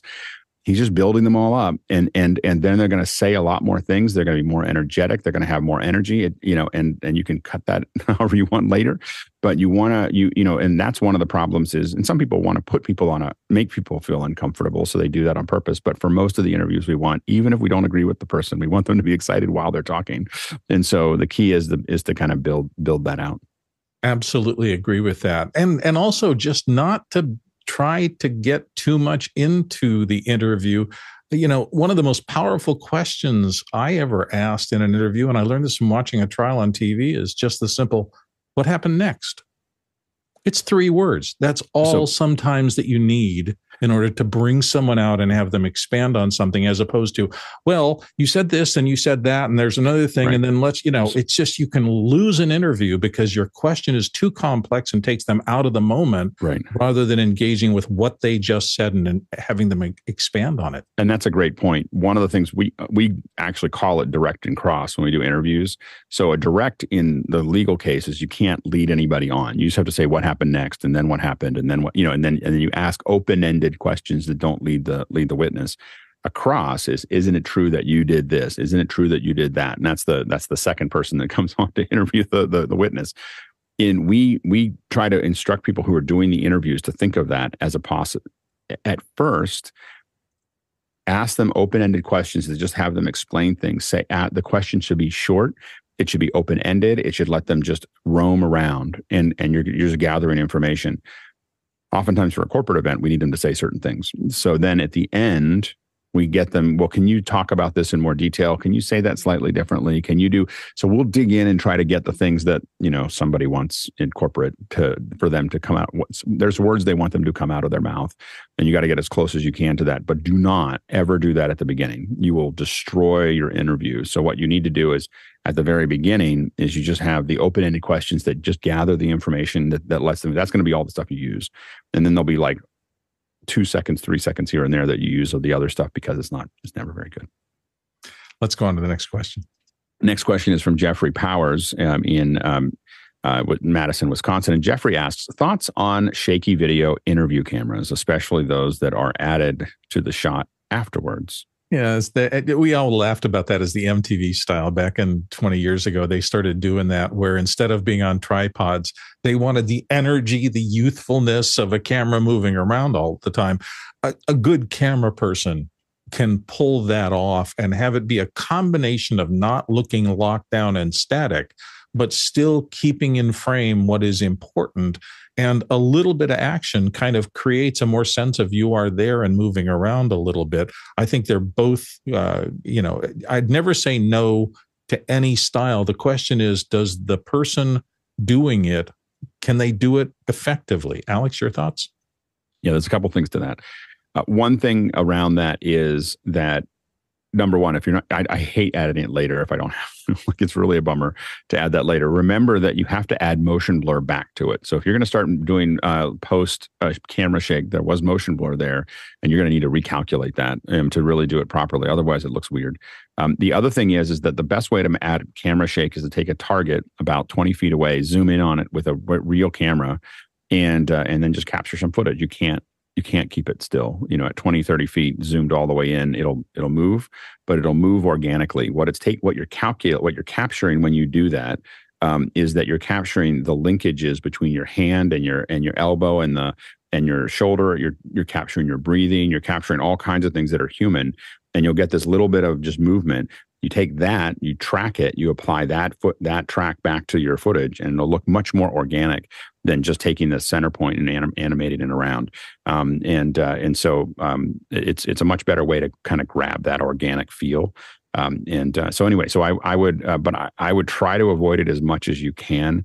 I feel like you're working too hard when you start adding camera shake back to the system. But remember that if you do add camera shake, use something that's going to capture an organic camera shake. And then the second thing is to make sure that you add that motion blur to make it kind of blend back into the system. And often these days, we're blessed in that we can get a hold of things like these little Osmos and other gimbal things that'll allow you to get kind of a handheld look and still a relatively stable shot that doesn't look like it's really jerking. So, shaky cam at one point was really, truly active. the middle ground is these gimbals that allow you to feel organic and in motion without a lock-off shot. And the lock-off is the third piece. And, don't dismiss any of them. You were looking at those Errol Morris interviews and things like that. Those were lockdown shots, but they're still brilliant. You can do all of them really well, and you can do all of them really poorly. Next question. Next question is from James Brook, and James asks, what do you think of the interview trend in TV interviews that occasionally cut to the very wide scene that show the cameras and the lighting setups? BTS shots. Alex? Well, I like it. I think it's cool. I mean, definitely as someone who does interviews, I love it. I like, I see what they did there, and you can learn a lot from those. And so I think that I enjoy it. I think that, pulling that back a little bit is a great way to do it. You just have to shoot it well. Make sure that you're planning it. It's not someone's just like behind the scenes shot. A lot of people now do those BTSs. They're very valuable also for web content. So what you do is you maybe only put a hair of that into a real one, but you tell people to see more. You can see the web, and then the web, you show a ton of it, and it gives you a different view of the same thing, which adds value to that content on multiple platforms. It's just amazing to me. When I first started out, I remember it was probably 15, maybe 20 years ago, the first time a senior vice president at a corporation looked at me and says, when are you going to shoot the B-roll? Why do you even know that term? Because it wasn't common 20 years ago. Today, almost everybody, because they've become much more media literate, understands this process. And so behind the scenes, I think, is really satisfying for an audience because everybody feels like they're a little bit part of it. They know how the soup's being made. Next question. Next question is from JJ McKenna in San Rafael, California. And JJ asks, where could one place a webcam like a Logitech Brio or the Insta360 to get the short depth of field? Alex, your thoughts? In a really, really, really large space. So it's still a 1/2-inch chip. Eventually things will go out of focus. I mean, it doesn't keep everything in focus. So if you put it on one side of a big stage, let's say, and you put the person there and they're really close to you and there's nothing behind you. But if you get 20 or 30 feet, you're going to get something that looks nice and out of focus if you don't have anything in the foreground. So you can do it with any camera. It's just a matter of just how far you have to go to get there. Yeah, and also the aperture is going to determine some things about depth of field. So even if it's got an automatic one, if you can shoot in less light, open the aperture up, you will get less depth of field. It's really hard to do outside in a baseball stadium or something like that. You got the iris as closed down as possible. You're going to have the maximum amount of depth of field, and you may not be possible to do it at all. Next question. Next question is from Craig McFarlane in Boston, Massachusetts. And Craig asks, when doing a remote interview, when is it worth the trouble to use more than a single camera, such as an Interatron camera and a wide established camera? Alex? We rarely do that. So we rarely, when we're doing a remote interview, we're going to usually lean on B-roll. So some kind of B-roll, other things that they've done, other things that they're working on. The reason for that is that generally it overwhelms the person that you're sending it to. Now, if you have a team to do it, we shoot them all the time. So if we have a team for a remote interview and I'm sending 1 or 2 people to that person's house, I'm doing a setup, I will always set up that second camera to grab onto that if I have someone to manage it. But if I'm sending it to an individual who is not a video professional, who has to get this all set up, it's bad enough that I have to set up the first camera, let alone the second camera. They'll run out of energy and then just be frustrated. So if you have a team there to do the remote interview, and we've done more and more of this, where you're sending a team out, they get it all set up, and then the interviewer is somewhere in the world talking to them. And it's really changed. For a while, we had clients who really wanted to travel, so they wanted to go to all the interviews. But over time, the travel, the excitement of the travel wore off, and they started just saying, "Can we just set up Zoom or Skype or whatever?" So they can just sit in their office and do all the interviews for people, and it's a really great way to do it. Next question. Next question is from Chris Widener in Lafayette, Indiana. And Chris asks, facial hair to me can be tricky to light. What's your rule of thumb for bushy facial hair to minimize shadows? Large diffusers or small direct facing spots? Alex? Large diffusers. for facial hair, large diffusers, Phil, that's what's going to make all of that generally work a lot better. In general, when in doubt on an interview, large sources are your friend. Amen to that. Next question. Next question is from Gordon Lake in Los Angeles, California. And Gordon asks, when shooting multiple interviews in different locations for the same show, should you attempt to keep the lighting theme the same for each, or light for what looks best in each location? Again, another judgment call. Are you trying to get everybody in? I've shot for things like PowerPoint presentations where I knew people were going to be on one side. I was going to be using half the shot. And I want those to be similar person to person, understanding that I'm going to cut away from and back to them as support for other content. I've also done exactly the opposite. I've shot half my interviewees looking right and half my interviewees looking left, so I can vary the presentation in the design of the presentation for the audience.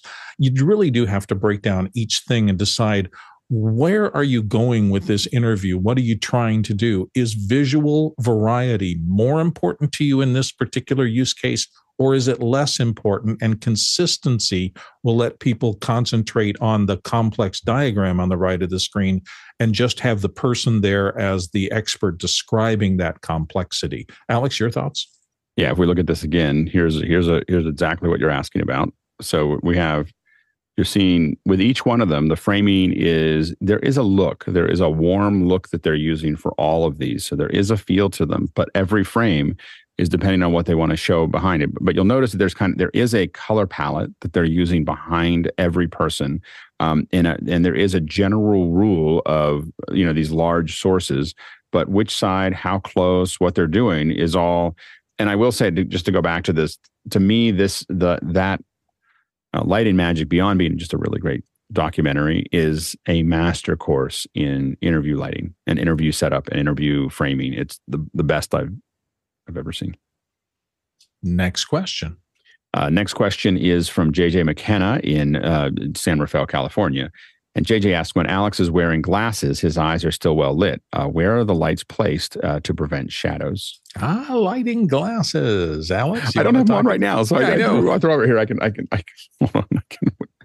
They're missing an arm, so my glasses broke. That, if you're wondering why I don't have glasses on, is the little arm broke. But if you see them here, I have it at about a 45-degree angle up, and it literally, how I figured that out for my glasses is the way you have to figure it out for interviews. It's angle of incidence equals angle of reflection. So it's just a simple problem. If I have a light here and I have a person here and I have a camera here, basically I want to, I have to figure out where does that light hit the glasses that's going to go off of that's going to go into that frame. And I just keep moving the light up until that angle of reflection just barely misses the lens. And so you're just moving it until it disappears. But it really is, it's a very simple math that it's always going to come out. And you can kind of look at something and go, well, my camera's here and the light has to be, and you can kind of get within a couple degrees without even looking at it. And then when the person sits down, then you start playing around with it. The other things, big sources help, because the other problem you have is that when you start lifting that up, some people with protruded, you'll be fixing the glasses and then suddenly their eyes drop into shadow. And so that's why really large sources help you. And then you just get it out of range, but you still can keep most of the face. And for those of you who didn't misspend your youth in pool halls or billiard parlors, angle incidence of angular reflection is a good way to describe how a pool ball hits a rail and comes off of it. So that'll help you. There's a reason that you can deduct some of your time in the pool hall. You're studying lighting. Physics. Right. Next question. Next question is from Jeffrey Powers in Madison, Wisconsin. Thoughts on interviews where the company logo is framed in the shot, making the interviewee small and insignificant? Well, you never want to make your interviewee look small and insignificant, although I have had a ton of decision makers from there saying, can we get our logo any larger and things like that? I will say it is a bit of a risk if it's an interview for the short run, but I've also had interviews that were supposed to be for fundamental videos that were going to last the company 5 or 10 years. And then sure enough, they changed the logo and all of the things where that is a primary factor in the shot become obsolete. So it's a little dangerous, Alex. Yeah. I will admit that I hate framing any frames that take into account the background that much, other than if it's like a great scene. But if you're trying to keep a logo in, if you're trying to keep the sign on the front of the podium, if you're doing all those things, you oftentimes undermine the feel of it. And I think you're absolutely right, Jeffrey, that it makes the person feel small and less insignificant or less important because you got all this other stuff around them that you're trying to kind of build up. And so I want to frame that person so that they look great. They're framed great the way I want. And then I build the frame around them. And if we need to put the logo in there, we can. We've definitely done that. Usually when people start talking about logos, I really want to do a green screen because then I can just stick the logo wherever I want later. And kind of frame it just the way I want it. So that's one thing to think about. I also love using CG ahead of, as a little lower third, like, hey, we can put it in later as a bug or fly something in there. And so that we don't have to spend as much time dealing with it on set. I don't think it's great, but there are definitely reasons you do it. Like a slightly wider shot for a politician, you may want to have a QR code or a logo or something on either side of them. But I would, recommend, getting that kind of more build the shot around the person first and then figure out where you're going to put the graphics. It's getting a little easier as we get more and more resolution because you can do some limited punch-ins. So you can. The hard part is that you have to take into account that people are watching on their phone. So you can do that, but you have to think about if you can't read it at 640 by 360, you probably shouldn't put it in there. Point well taken. Next question. Next question is from Douglas Carmichael, and Douglas asks, when shooting an interview with user-generated questions sourced from a platform like Mokana, for example, how would you feed the questions into the teleprompter display? Alex? There's actually a teleprompter display in Mokana. You don't see it very often as users, but we use it all the time, and so we can change not only we can flip the text in the browser, we can scale it up and scale the questions down. We can do a lot. We have a lot of control over what it looks like in the teleprompter. And so, there's a teleprompter view that we use. So that's how we drive those into it. Typically, though, we still want someone to read it to an interviewee as opposed to having them try to read the question off of the teleprompter.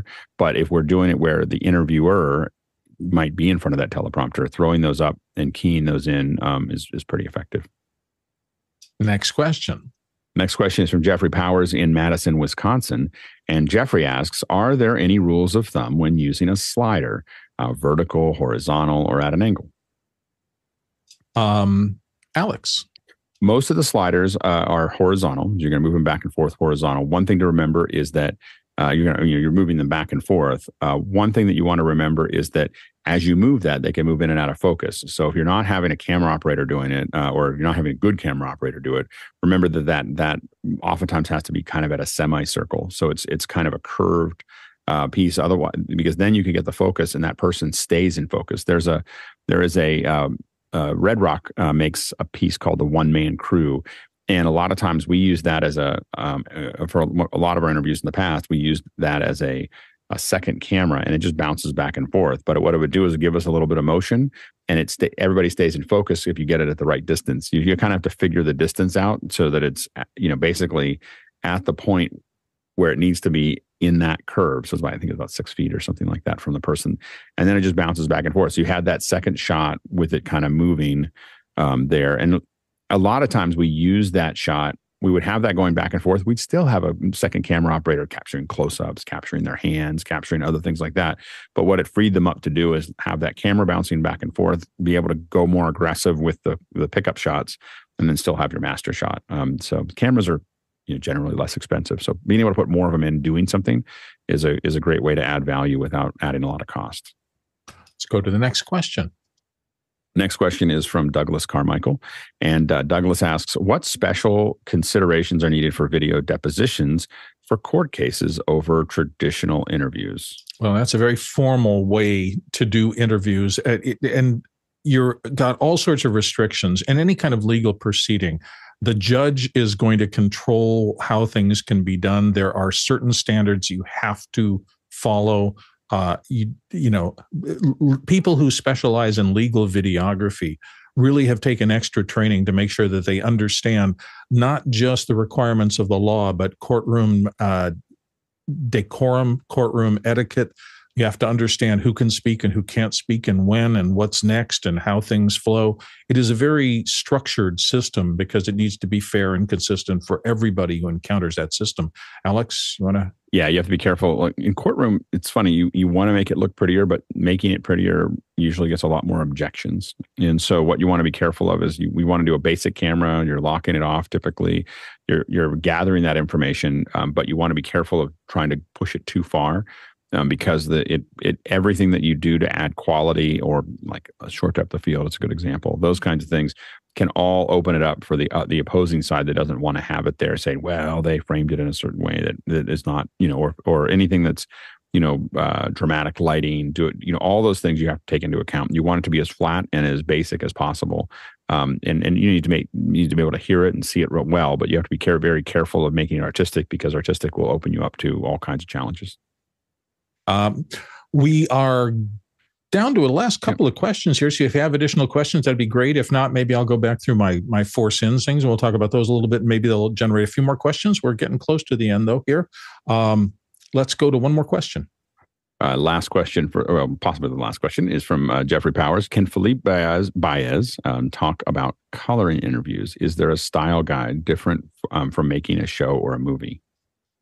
Felipe? Well, I think that really depends. If we're talking about, for example, a documentary or documentary series, or if we're talking about commercials, right, or just corporate, there are 3 things normally that I see happening very frequently, including in my projects, is time, money, and audience. So time and money will dictate a lot of how everything is going to be done, including if that color grading will happen within the NLE in which was edited, or if it's going to be turned over to a colorist on a separate system, because that makes it more complicated. You have turnovers that you have at that point, and that costs a lot of money. And then the audience, obviously, what are the feelings you want to evoke from that audience? Because this may educate if the creative style of your interview, if you're going to go from naturalistic to filmic, for example. But I am not a colorist, so this is just from the producing and editing point of view that I have. Nice. All right. Let me run through these real quick and see if they generate a few more questions. When I was thinking about this, I really do think, and I've developed this through the 200 or 300 interviews I've done live, my 4 sins of things that you don't. The first is the lack of preparation. If you don't understand the topic, if you don't know the subject, if you don't know your goal, what you're trying to get accomplished in the interview, and if you don't know any limits that you're supposed to have. And they come up occasionally when somebody says, please don't ask me about this. It will shut down an interview if you make a mistake and go into an area that you really shouldn't have. It'll take your subject entirely out of things. My second sin, and we talked about this, is asking compound or complex questions. And boy, I had trouble with this when I was learning how to interview. That clear, simple question that lets them answer, and that guides them. What happened next? Why did that help? Why do you think that didn't work well? Those really do engage an interviewee and help them, as opposed to I've got 3 sentences to frame my question. And we see that a lot, by the way, in some of the news shows, and it drives me nuts when they have 4 questions held up there. Interviews are often stressed, and adding too much information really stresses them more. So simplify whenever you can. The third sin that I think is making it all about you, thinking that your clever question is as important as the interview. It is never. I believe in empathy over inquisition. I hate showboating. And I've discovered over the course of time that truly respect builds rapport between you and an interviewee. So if you show them that you are there to help them look their best, that goes a long way in settling an interviewee down and getting a really good, useful conversation. And, it's the 4th on my list, but it's probably number 1, an important failure to listen during your interview. If your next question is less important than the subject's current answer, virtually always, and I try to keep that in mind whenever I'm doing an interview. Interviewees are living, flexible people. These are living, flexible discussions to be guided, and they are not a timed test. I've got 10 questions that I developed for this interviewee. I'm going to get through all 10 of them, regardless of what they say, is probably the worst possible way to approach getting your list of questions together for an interview. We have a question or two that have come in since then. So, Alex, next question. Next question is from Craig McFarland in Boston, Massachusetts. Beyond the ILM doc, what is a good source for learning more? Felipe has a thought. So does Alex. Felipe. I personally love this style from Masterclass. Masterclass has very nice shots there with their teachers. And the thing to know is Masterclass 4 walls almost everything. So they basically build sets. So that they're never thing about Masterclass that you should know is that when you watch them, that is never someone's house or their kitchen or their whatever. They're building a set. And they are, to exactly everything you see there is a set, and it's almost everything, not everything, but almost everything, no matter how real it looks, was generally built in a soundstage, and that lets them have immense control over the lighting, over the framing, it's because it's all designed around that. And I do agree with Felipe; it is a master class on framing and shooting, especially those types of things. Yeah. Next question. Oh, I'm sorry, Alex. Yeah, that's yours. So next question. Next question is from Jeffrey Powers in Madison, Wisconsin. And Jeffrey asks, influential interviews you review when you prepare for an interview gig. Alex, what do you go to? I will say that I kind of prepare all the time. So if I'm going there, I will be constantly, every time I see an interview and I go, oh, that was really nice. I keep track of it. That's why I was able to grab all these interviews that I liked, because they're all kind of sitting around on my hard drive. Maybe not all edited together, but I keep a lot of them around to look at things. And so I'm thinking about it all the time. Anytime something pops out to me in an interview that I go, oh, I really like that, or I really don't like that, I at least take mental note of it. And so I'm kind of working on it all the time to get better at it. The other thing I will say is that I hire great DPs. so when I do it, usually the people that I work with, whether it's Brent By or my brother or a couple other folks, I hire people that are really good at this. And so I'm only making fine adjustments to someone who really knows what they're doing. Let's go to the next question. Next question is from Michael Smith in Silverado, California. And Michael asks, has anyone seen Babylon? It shows a transition from silent to talkies. I've heard about it. I have not yet got a chance to see it. And it'd be interesting to go back and see their take on those days when sound was coming in and everything changed. We've heard a lot of stories about actors who were really huge in the silent era, and they just couldn't make the change to talkies for any one of a number of things. So it changed the paradigm. It'll be interesting. I haven't seen it yet, but I'm looking forward to someday watching it. Next question. Next question is from Eric Billings in Washington, D.C. And Eric asks, is it worth pursuing reluctant interviewees, or do they usually result in a bad show? Alex? Definitely not always. Sometimes it's hard to get a hold of people. They don't do it very often. And if you can, you just have to be a really good interviewer. So I think that the issue to get a good show out of it if you can get into the house or into the building or get them to come meet you somewhere, oftentimes you can actually get a great interview out of them. But it really that's where the true skill of a great interviewer that's going to make them feel comfortable. Now, the other thing to remember is one thing that we think a lot about is when you're building that interview, we didn't really talk as much about it. You're building a cocoon for that experience, for that process. And you really want to be, things looking all kind of cobbled together and wires hanging everywhere and everything else. It makes your interviewee feel uncomfortable. And when they feel uncomfortable, they give bad interviews. And so the place where they get to sit, the place where they're going to change, the place where you do hair and makeup, the things that you do, all of those things matter. They're not just something that, you can kind of work it out. And people, when they get started, they start to work that out. But how you end up doing really high-end interviews is you get really good at all of those little creature comforts, the temperature of the room, the kind of food that you want to ask them ahead of time. If you can get them to show up, what kind of food do they want? What do they want? A water? Do they want Coke? Do they want a coffee? How do they have their tea? How do they do those things? Is there any snacks that they would like to have? These are all things that you want to kind of try to pull together if you're really doing a high-end interview, because it makes a huge difference in how they feel. And then when they feel more comfortable, and then you have a great person in front of them, it definitely improves the quality of the event. Thank you all, one and all. We really appreciate this. Don't forget tomorrow, Altheon IO. It's just kind of a service like Frame.io, but they do cloud content management portals. We'll be talking to Matt Samaglia of that. Saturday, the class reunion, 3-year anniversary of being here on Office Hours to help you. So we're looking forward to that. Sunday, of course, introspection. There's a few things on the schedule. The panelist meeting will be happening in the next couple of days. So if you're interested in that and want to be part of the panel, please do. And in fact, our thanks to the panelists, everybody who showed up here to help us put the show on. We could not do the show without these brilliant panelists that we bring in every day. Also, the behind the scenes crew, which is amazing. And watch the credits roll at the end of this, and you'll see all the names of the people who are helping us. And of course, you for asking questions and being a part of this. Remember that After Hours is always open for your questions or comments 24/7. We've got a lot of things coming up on the Office Hours schedule. Our NAB coverage is something we're really looking forward to.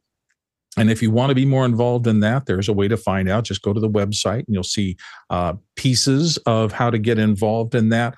All of these things are part of the Office Hours family, and we appreciate your time every day when you come here to Office Hours and help us make this a part of a process where we're really trying to pass on as much useful information as we can to everybody. We will be back tomorrow, same time, same place. So thanks for watching.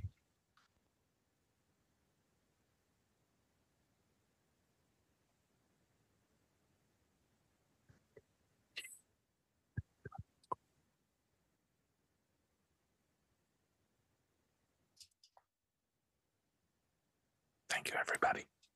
Thank you.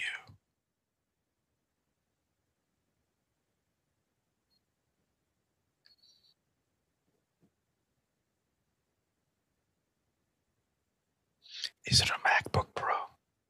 It is.